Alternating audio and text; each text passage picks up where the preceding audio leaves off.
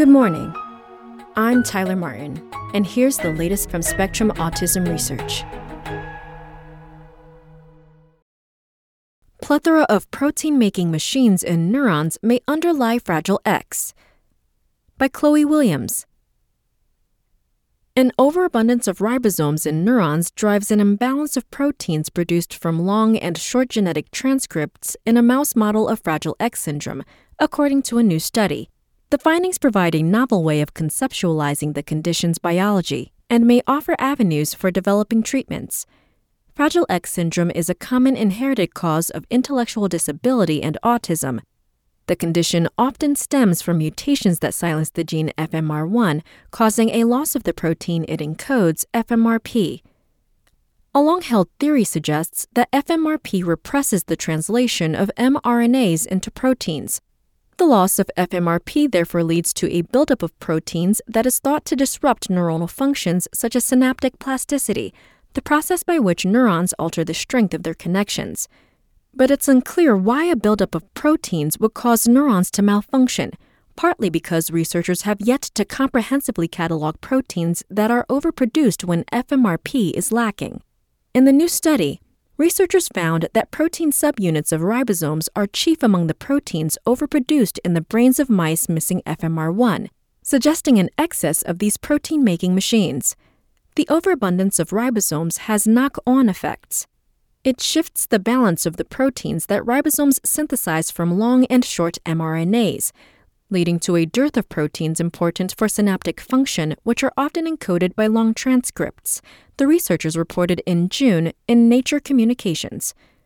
Overall, the findings provide an update on the theory that protein production runs amok in Fragile X. It's not too much protein synthesis, it's unbalanced protein synthesis, says Emily Osterweel, professor of molecular neuroscience at the University of Edinburgh in Scotland, who led the new work. The research presents a needed shift in the field, says Peng Jin, professor of human genetics at Emory University in Atlanta, Georgia, who was not involved in the work.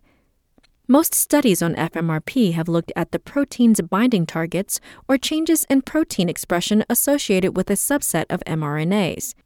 To really move the field forward, we need to look at the genome-wide translational profile, he says. Osterweel and her colleagues cataloged 52 proteins that show significantly altered expression in synapse-enriched regions of slices of the hippocampus, a brain region involved in learning and memory, from the FMR1 mice compared with wild-type mice. The team then compared these protein levels with data from a previous study in which they had documented differences in the mRNAs being translated in a type of hippocampal neuron from both sets of mice. The most upregulated mRNAs and proteins are those related to ribosomes, the researchers found by examining groups of genes that share common biological features in both datasets. The expression of components that make up ribosomes, including protein subunits and strands of ribosomal RNA, is also heightened in neurons from FMR1 mice, the researchers noticed. This suggests that ribosomes are overproduced. Ribosomes typically translate short mRNAs faster than long ones, studies have shown, so an increase in the abundance of ribosomes is thought to shift the balance of the proteins they synthesize. In support of this idea, Osterweel's team found that undertranslated mRNAs in neurons from FMR1 mice are longer than average, whereas overtranslated mRNAs are shorter than average. Patterns of protein expression follow a similar trend, with underexpressed proteins being enriched for those encoded by long mRNAs. Long mRNAs with reduced levels of translation disproportionately encode proteins involved in synaptic structure and function.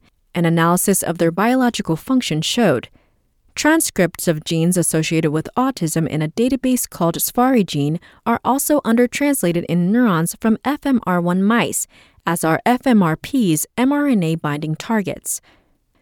SFARI-gene is funded by the Simons Foundation, Spectrum's parent organization. Typically activating receptors called mGluRs found on the surface of neurons induces a form of synaptic plasticity known as long-term depression, a temporary weakening of connections between neurons.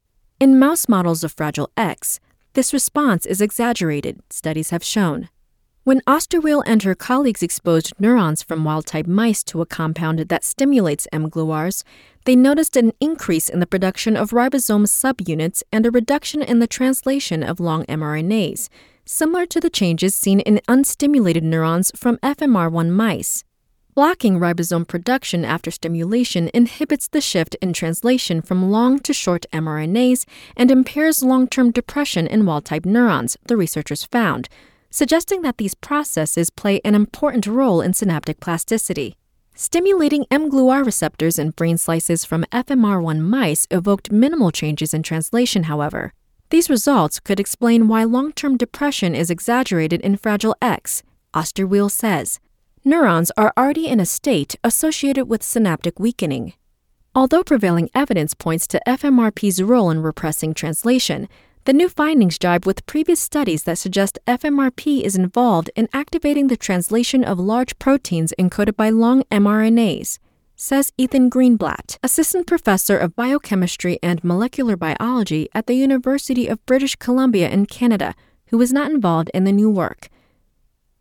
In 2018, Greenblatt and a colleague found that the loss of FMRP reduces the translation of particularly large proteins. Further investigating the pathway by which FMRP regulates the production of these proteins might provide a fresh angle for thinking about therapies for Fragile X, he says. The root cause of it actually might not be that complex. Research also suggests that ribosomal protein production is altered in some mouse models of autism, Jin says, hinting at a common mechanism that might underlie various forms of the condition. Modulating ribosomal protein synthesis might provide an avenue for treating Fragile X and potentially autism. But more research is needed to understand FMRP's role in cells, he says. It's still unclear how a loss of FMRP would lead to excess ribosomes. Osterweil also points out that she and her colleagues have yet to show that normalizing ribosome production can correct disrupted synaptic plasticity. Modulating ribosome synthesis is also tricky, as the organelle has critical cellular functions, she says. It is not something that one can disrupt without causing very big consequences. She and her colleagues are now working to reduce ribosome synthesis in a way that is not overly damaging to cells. That's all for today. Check back on Friday for more content from Spectrum Autism Research, or go to spectrumnews.org.